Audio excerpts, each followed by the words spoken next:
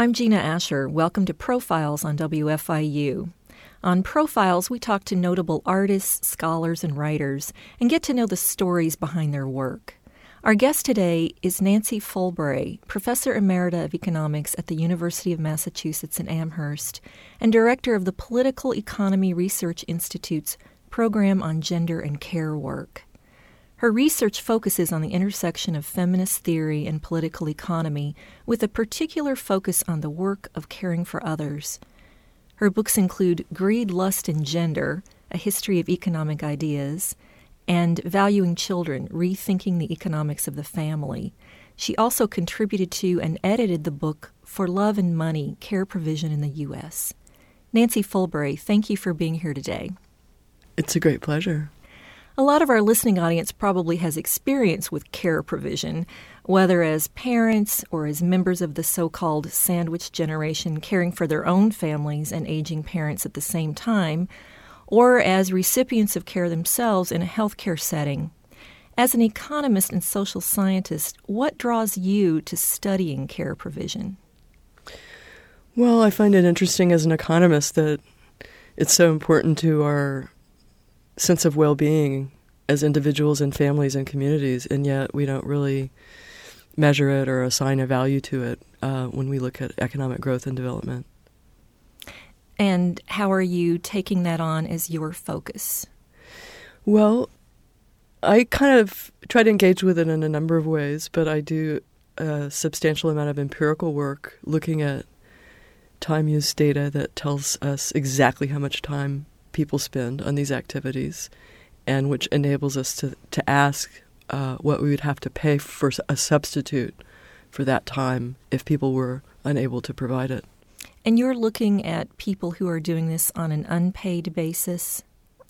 Well, I started out focusing only on unpaid work, but I recognized gradually that there are a lot of forms of work, care work, that people do for pay that have similar characteristics. So a lot of people who go into occupations like childcare or elder care, teaching or nursing are kind of motivated by similar concerns, and in some ways the process of providing care is similar.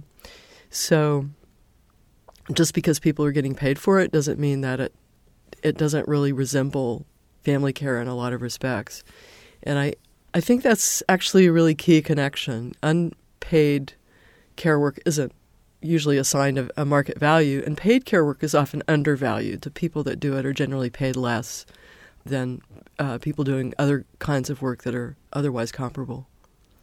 And many of those are women. Yes, women do the bulk of both paid and unpaid care work, and I think it's really linked in some complicated and kind of paradoxical ways to gender inequality. In the 2012 book, For Love and Money, you and your other fellow contributors address some of these issues. Tell us about the research in that book and what you found. Well, we tried to do something that is a little unconventional, which is to look at both care for children and care for individuals with disabilities and care for the elderly all together, and to look at paid and unpaid care altogether. So to see something that we call the care sector of the economy, which we think has kind of a distinctive logic and really needs to be kind of considered as a whole. So that consideration has implications for thinking about how you measure standards of living and economic growth, but it also has implications for thinking about public policy and the value of public policies like paid family leave, early childhood education, even college, the cost of college, I think, and the level of public support for higher education kind of fits under the care economy rubric. So how does this work affect the economy? Is it even part of it? You alluded a moment ago to even how to measure it or quantify it. Care work is a little bit like environmental assets or environmental services. So, we're really dependent on a stable climate, on clean air, on the bees out there pollinating the crops, and we don't have we don't put a price on their services, but we know that if they're withdrawn or if they're disrupted in some ways, it's going to cost us money to provide a replacement for them. So I think there's this really interesting parallel between environmental or ecological economics and economics of care, things that are difficult to measure but are nonetheless really valuable. And they're both things that you only recognize their value once they start becoming threatened in some way. So how do other economists quantify care providers? In other words, how do they assign, or you in your work as well, assign maybe care providers' place in the economy? As you said, the quantification is hard to do. You don't notice them till they're gone.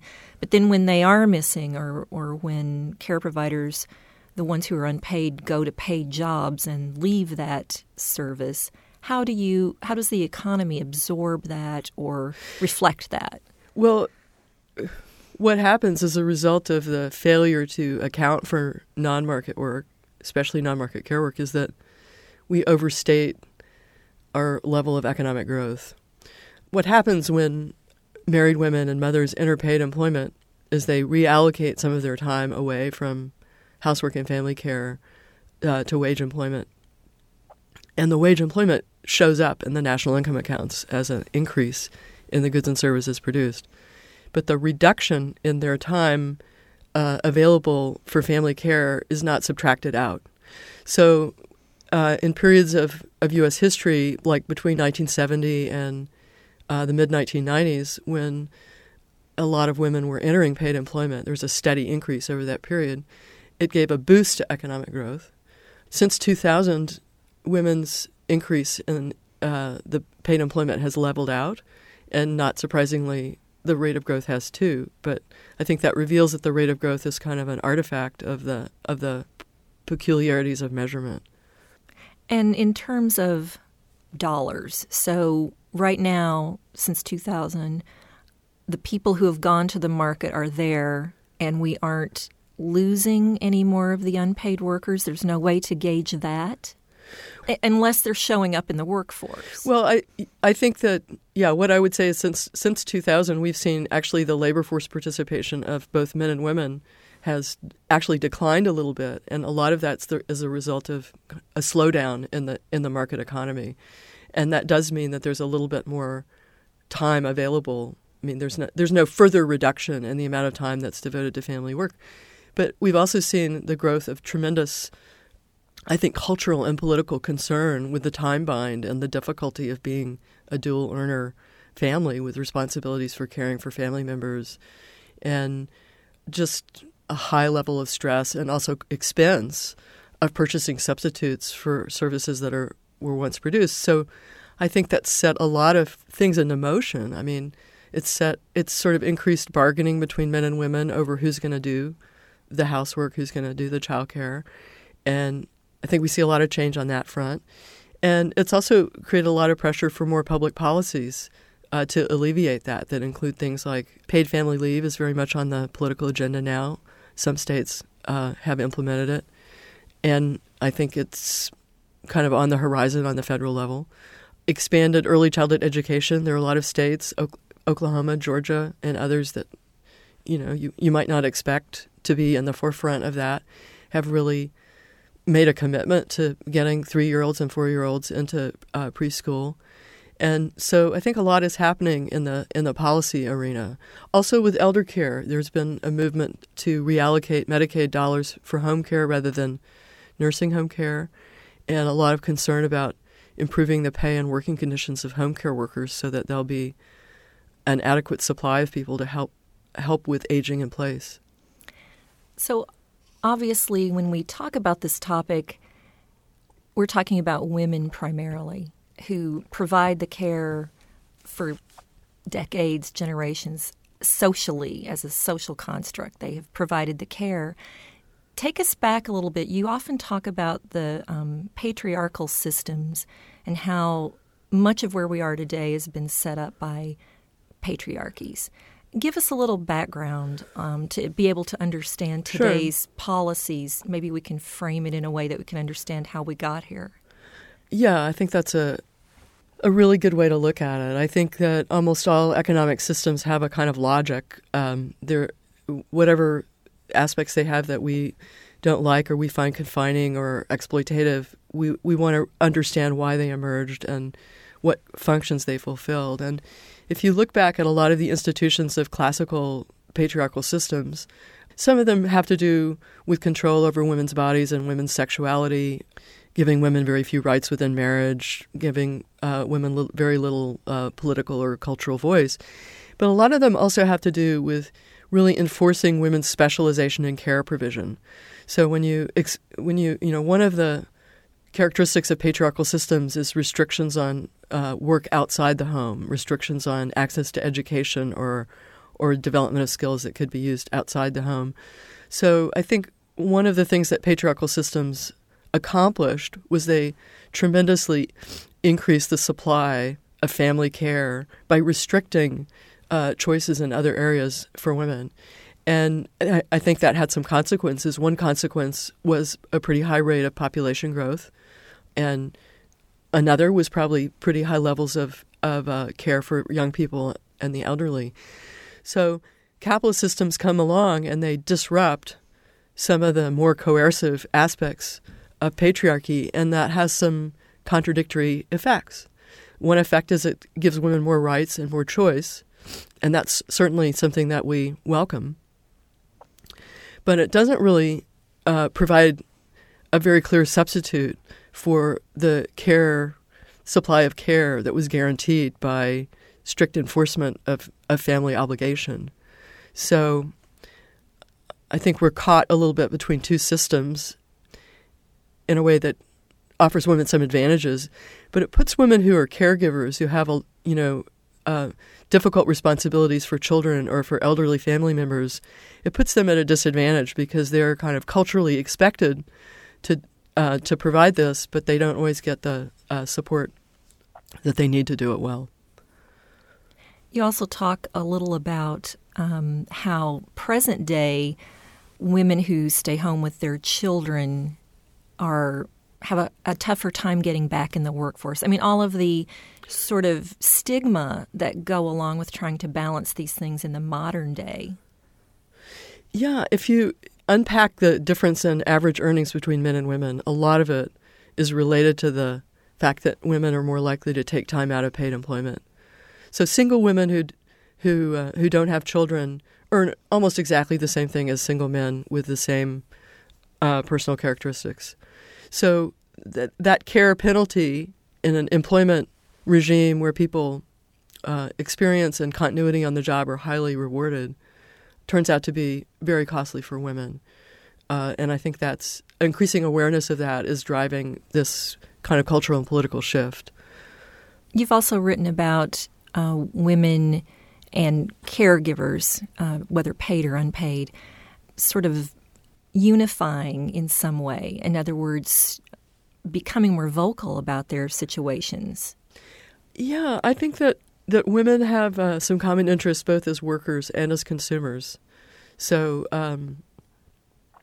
women are particularly likely to understand what it means to have a childcare worker who's not paid enough to be able to care for her own children. They worry about high rates of turnover in childcare and elder care and nursing. You know, women are sort of the guardians of the quality of paid care that their families get, and so they are more likely to see and I think be concerned about poor working conditions for low-wage workers who are providing those services. And where do men fit into this? Obviously, we have stay-at-home dads who also face stigma sometimes, and they re-enter the workforce. Where is their position in this? Well, yeah, it's so interesting that the younger generation has developed a set of gender norms that's much more egalitarian. I see my students very eager to share responsibilities for childcare and very mindful of the pleasures as well as the burdens of doing that. And I think that more men are doing it and more men are engaged in it actually helps create awareness of the importance of some institutional changes that reduce the costs of doing that. And one really good change would be an employment regime where people can work fewer hours per week without experiencing a penalty. And, right now, when a lot of people are working more than 40 hours a week, to cut back puts you at a disadvantage. But if we could make that change together towards a reduced work week, that penalty would not be nearly so great, and people would probably be more productive in both arenas. I assume we've been talking mostly about the United States when we talk about this. What is it like in other countries? Well, in Northern Europe in particular, there is an array of public policies that are really designed to make it easier for people to combine paid work and family care. And in France, a reduced work week, a 35-hour work week, is part of that. Paid family leave from work, especially paid family leave that gives incentives for fathers as well as mothers to take some time off. So the packaging of policies in the Nordic countries in particular is designed that there's a certain amount of leave offered to families. And if fathers don't take some of those months, the family loses them altogether. So there's a very strong incentive for fathers to take some time off. Families with children under the age of 7 can get reduced work schedules, more flexibility for part-time employment.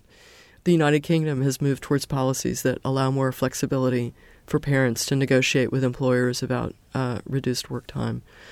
Germany, for a long time, was a country that was not very supportive of paid employment for women. And in the last 10 years, they've implemented a lot of changes to try to change that. Partly they're concerned that German families are just not able to raise very many children because of the pressures of lack of child care combined with, poor workplace flexibility. So the expansion of child care in Germany and the expansion of paid family leaves has really been pretty significant in recent years. Is it always this tension in social and government? In other words, do policies come about because of social pressures, or are policies driving social mores?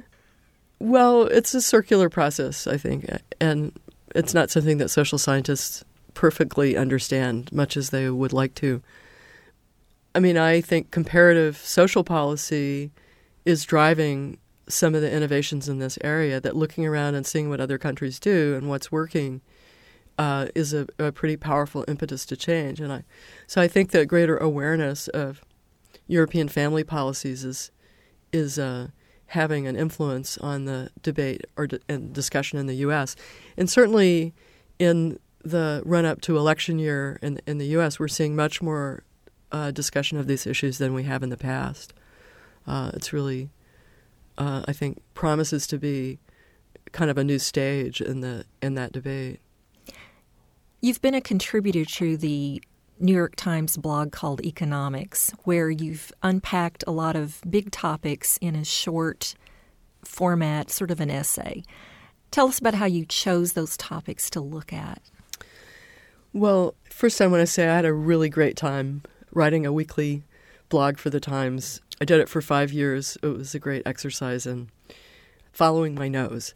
I really had permission to write on pretty much anything I wanted to, but I kind of focused on these family policy, care work, gender inequality issues.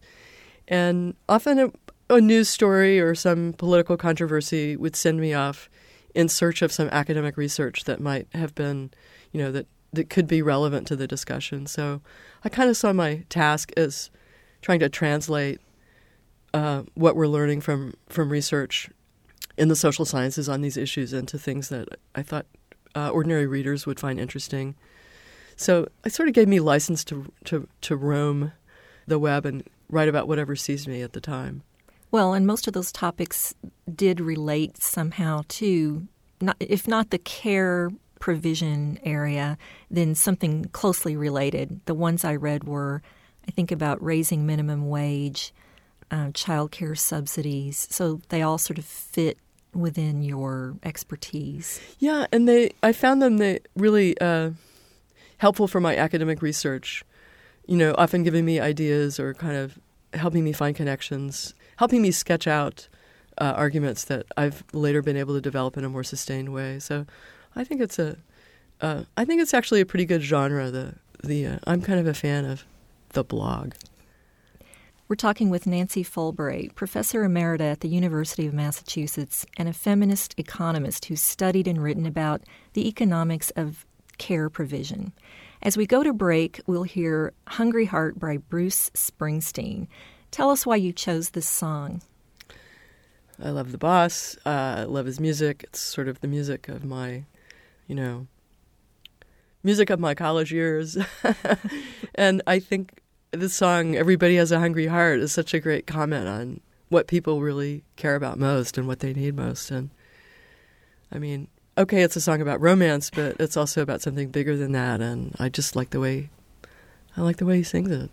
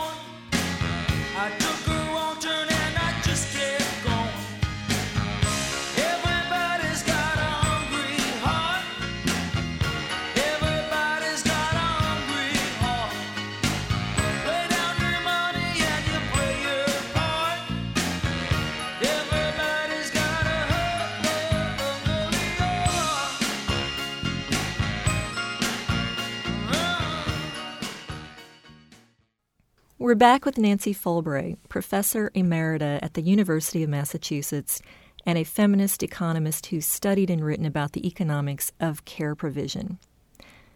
So what exactly is feminist economics? Well, I would say it's about trying to understand why women have some collective interests as women and men have some collective interests as men. And this is not really, in my view, a very a difficult claim to defend. I mean, we all have certain collective identities that inform the way that we act in the world. If we're U.S. citizens, we have some common interest as U.S. citizens. If we're students at a particular university, we have some common interest as students in that university. Our racial ethnic identities give us some commonalities that give us some interests based on our race or ethnicity. If we're very rich or we're very poor, we have some common interests based on our location and the distribution of income. So it's not really surprising that we have some common interests that are based on our gender. And often we get together and act collectively to implement changes or establish institutions that reflect those collective interests. So I think if you look back in historical time, patriarchal institutions were largely developed by men and worked to men's advantage in some significant ways.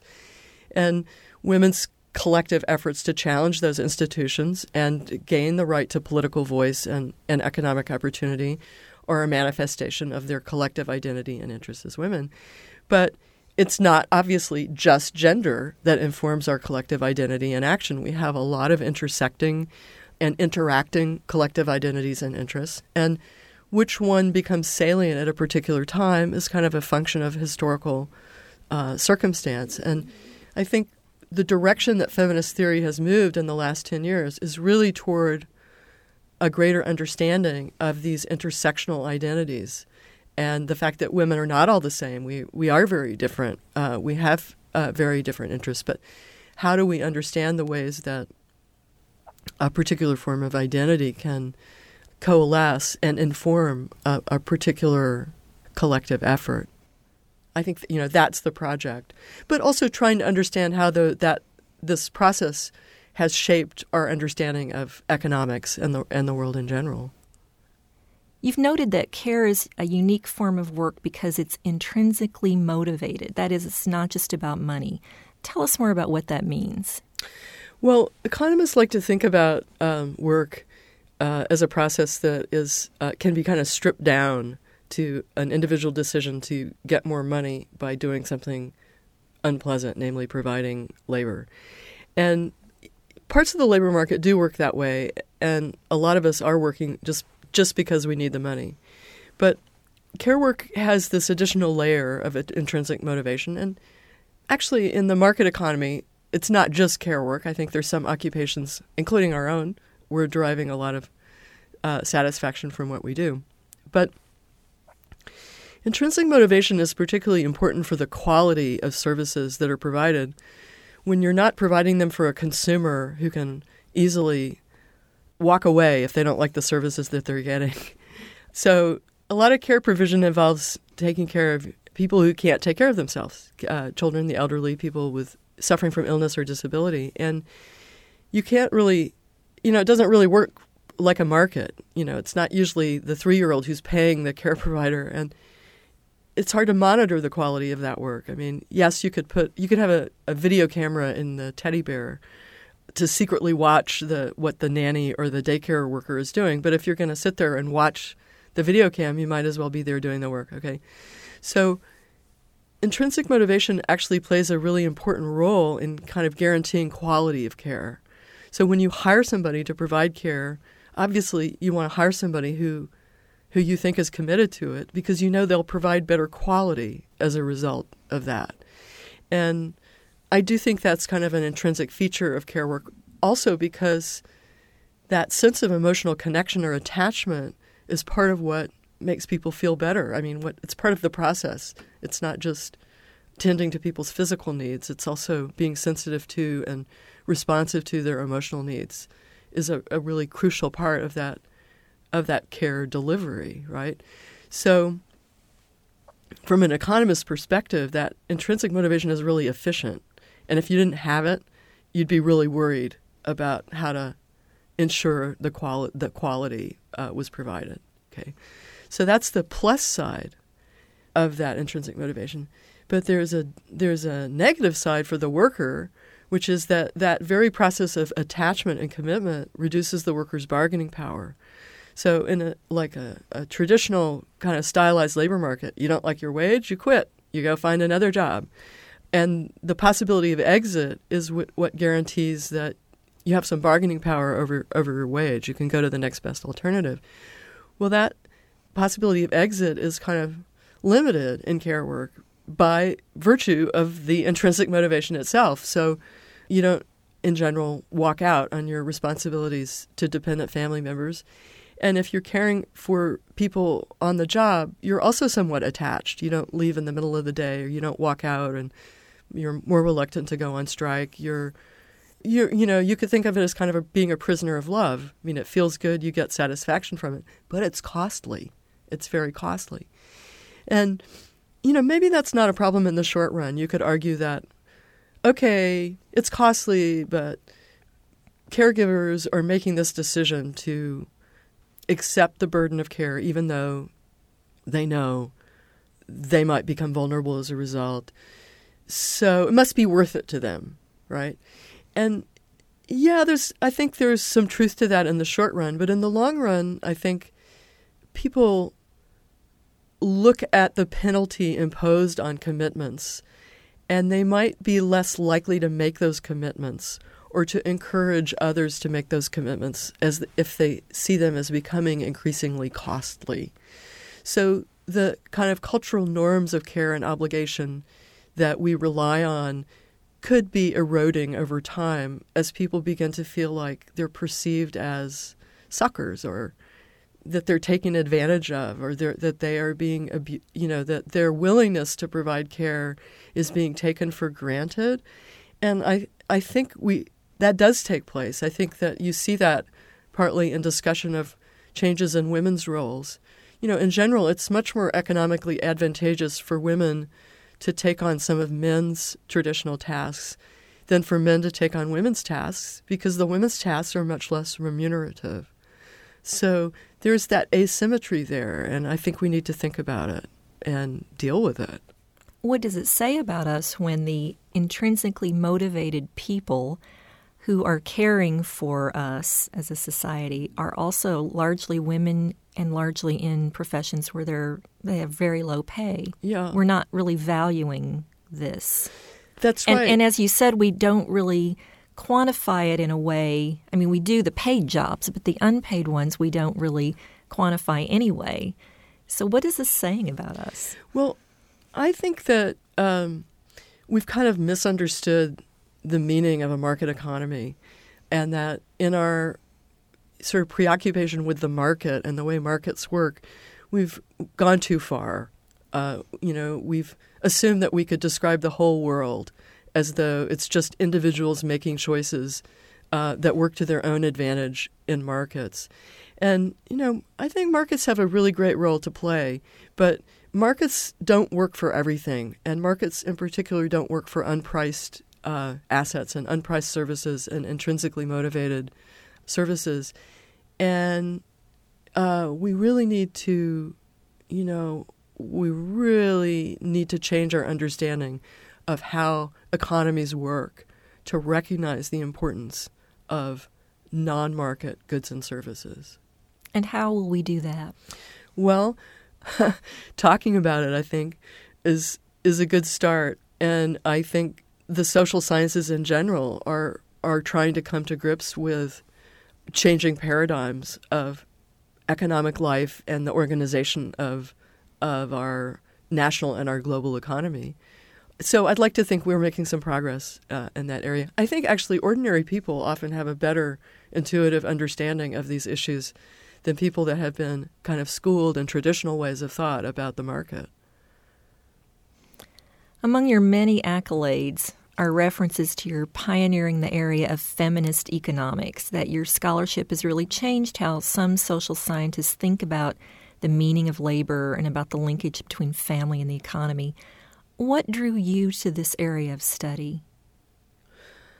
Well, I think I grew up and went to college in an area where gender roles were really changing, and where a lot of my friends, even some of my family members, were sort of thinking about what do these gender roles mean, and could we change them, and should we change them, and if we change them, how are we going to change them? And it was a great delight when I figured out that I could actually focus some of my academic research on issues that connected to that. So it's fun to be able to think about what you're living and live through some of the stuff that you're thinking. What about the economist part? That explains the feminist part, I think, to focus on gender roles. Well, economics was traditionally a very masculine realm, and I think going into economics was, for me, kind of a way of trying to cross that boundary, transgress that boundary. Of course, I do work. I focus primarily on gender and women's work, but I do it within a very masculine domain, and so it kind of gave me it was a little bit of a battlefield instinct, to tell you the truth. And I have to say, I've had a good time duking it out with economists in a pretty productive way over the years, and seeing some real changes in the way people think about these issues. Are there other people coming behind you in that field? Oh yeah, there's a big wave. I feel like a surfer. There's a big swell. I see a lot of younger scholars in this area. I've seen them here visiting at Indiana University. I see them all over the world. There's a younger generation of women in academia who are really redefining the boundaries of research. And what will they turn up? What is out there? I don't know. I guess we'll see. That's up to them. It's their adventure. I'm pretty sure it will be a good one. What do you think about for the care industry, the care providers? Not industry, because some of them are not working for pay, but what is shaping the future in that area? Well, I think there are some contradictory trends, so it's a little hard to tell exactly what's going to happen. On the one hand, I think there's a greater awareness of care work and more efforts to improve recognition and reward for care work. On the other hand, we've gone through a period of very high unemployment.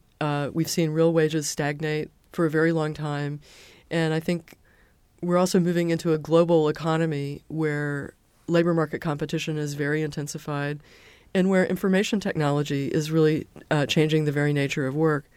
So it's sort of hard to predict what will happen. I mean, in some ways, care jobs are likely to be a major source of growth and employment because they're harder to automate. They're harder to outsource. It's hard to have an intrinsically motivated machine. Yes, exactly. And you can, and I think will have automation of some aspects, like monitoring health, monitoring physiological health, or video cameras, or better communication for people who are restricted to their home. But there's always going to have to be, along with that, some human contact and interaction to help mediate and negotiate that technological environment. So I think, care work is going to continue to grow. And I also think that we may, in the long run, be moving towards shorter work weeks where people are, instead of being divided between people who are working 50 hours a week and people who don't have a job, we might see the emergence of more work sharing and part-time work that could have some positive implications for family care and friends and neighbors and community care. And I'd like to think more time for enjoying the natural environment and engaging in creative activities that develop our capabilities in a different way.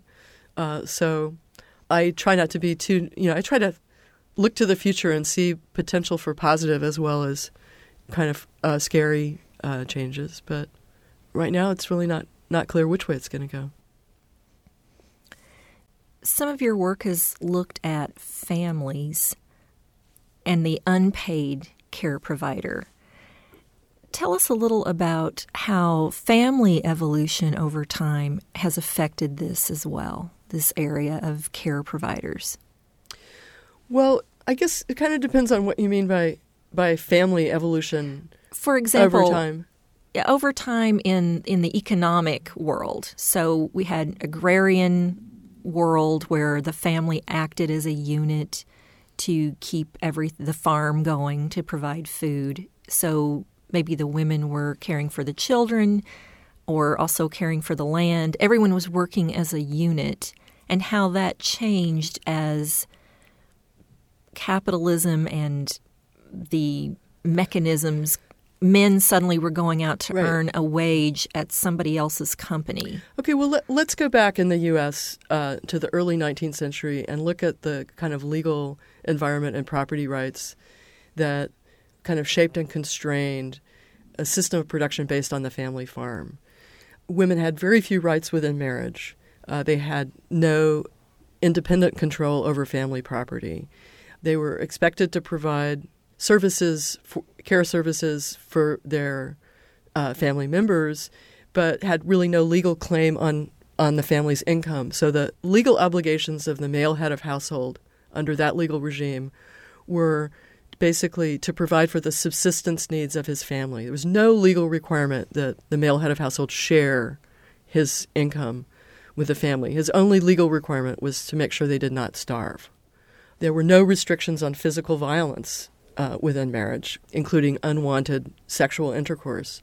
Women who left or tried to separate from an abusive husband had no legal rights. They had no rights to custody of their children. They would basically have to relinquish control over their children in that event.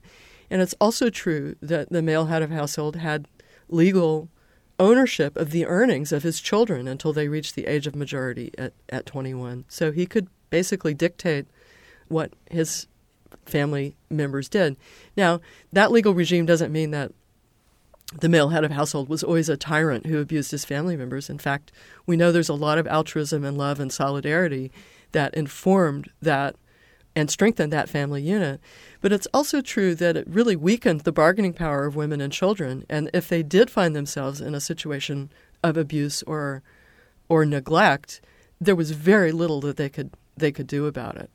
So one of the things that one of the changes that capitalist development wrought in that family was that it created economic opportunities for children outside of the family farm. And that increased the bargaining power of children. It meant that they could leave home at an earlier age and they didn't have to continue into adulthood hoping to inherit the family farm. They could go off and find their own, explore their own opportunities. And that was really the first change that kind of destabilized that patriarchal family unit. And one of the consequences of kind of losing the ability to control and mobilize the labor of the younger generation was that having a large number of children became less advantageous. So a lot of these restrictions that had really kind of encouraged high fertility weakened. And you begin to see families having fewer children because children are becoming more costly. You know, they're not going to help you out on the family farm. You're going to educate them, and then they're going to go off and find a job in town. And as women began devoting less of their effort to caring for the next generation and raising large numbers of children, they gained some economic independence and some alternatives and began to bargain for more autonomy and voice, both in the family and in the polity. So, you know, we look at, often in the 19th century, we focus on the effort that the feminist movement meant in trying to get the right to vote. And yes, that was a big part of it, but trying to get a right to property within marriage and to ownership of assets that they brought into marriage was actually a very big struggle. And when it was won, it represented a major redistribution of wealth, that women could retain ownership of their own property within marriage, gaining right to their own earnings under federal and state law until the late 19th century. If a woman went to work for wages, those wages belonged to her husband. So there's a lot of really interesting renegotiation of legal rights on the family level as well as on the political level. And I think that history is underappreciated.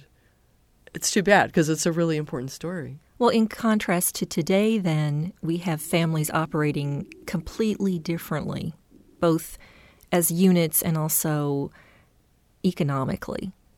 As you said earlier. And in fact, you know, you could argue, and I sometimes dare to argue, that we've kind of gone to the opposite extreme.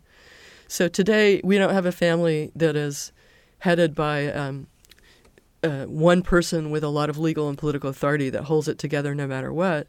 On the other hand, we kind of have this very decentralized family where people, you know, if they like it, they stay, and if they don't, they split. And I think the sense that we've gone from too much obligation and, you know, authoritarian control to sort of maybe not enough is part of the disquiet or unease that we feel about this transformation that we're undergoing. And I think that's something we're trying to figure out. We're trying to culturally negotiate, well, how do we want to define family responsibilities, and how can we ensure that it's more than just an individual choice and whim of the moment, right, but not something that we feel too imprisoned and constrained by. And, you know, it turns out it's not easy to figure that out, to put that into practice. But I think we're working on it. So now that we can measure some of the time use and how people are spending their time, bring us up to date on what has happened in, say, the last 30 years. Sure. Well, one big thing is that more women have entered paid employment. And when they enter paid employment, they generally reduce the amount of time they spend in unpaid family work. But they don't reduce it hour for hour. In fact, it seems that they reduce it about 50%. So a woman who starts working for pay 40 hours a week does about 20 hours a week less of unpaid work. So if you think about that, what that means is that women are working longer hours overall. That's what you sometimes hear about with the double day, that working for market work gives women autonomy and access to earnings, but it comes at a pretty high price because they end up taking the primary responsibility for family care and unpaid work. But that does seem to be changing over time, and women are doing less housework than they were doing 30 years ago. Part of that is technological change in the home. Part of that is outsourcing, buying substitutes for services once provided in the home. Restaurants, fast food, laundry, childcare, a lot of growth areas in the economy, represent, substitutes. It's also true that men do more housework than they used to do in the past, and that seems to be an accelerating trend, which I think is really interesting and important.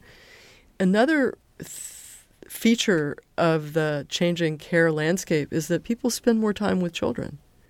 So some of that decrease in housework, instead of going into leisure time, went into more participatory activities with children, engaging with children, talking, reading aloud with children, driving children to lessons. It turns out that driving children around is a major component of total childcare time. But I think I'm fascinated by that change because I think it indicates that there are substitutes for some household activities that we want to reduce, but there are other household and family activities that we would actually like to increase, and spending more time with our children and other family members is one of them. We've been talking with Nancy Folbury, professor emerita at the University of Massachusetts and a feminist economist who's studied and written about the economics of the care provision. She's chosen Nice Work If You Can Get It to close out our show.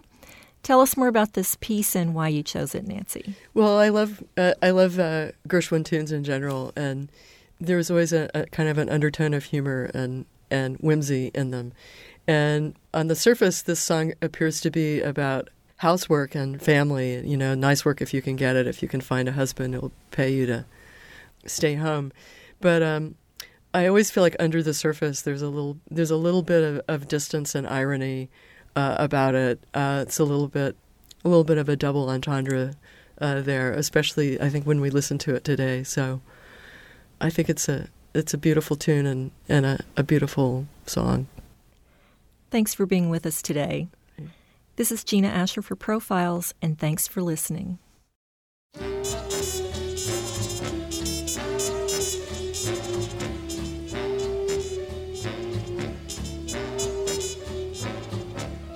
Holding hands at midnight, 'neath a starry sky.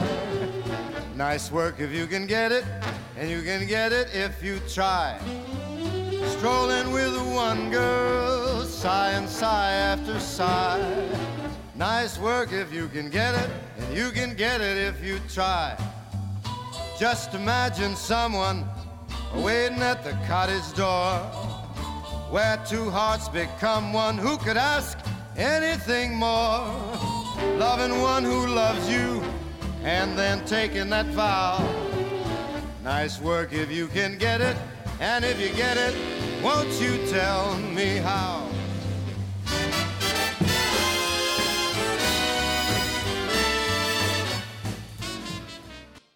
Copies of this or other programs can be obtained by calling 812-855-1357. Information about Profiles, including archives of past shows, can be found at our website, wfiu.org. Profiles is a production of WFIU and comes from the studios of Indiana University. The studio engineer and radio audio director is Michael Paskash. Please join us again for the next edition of Profiles.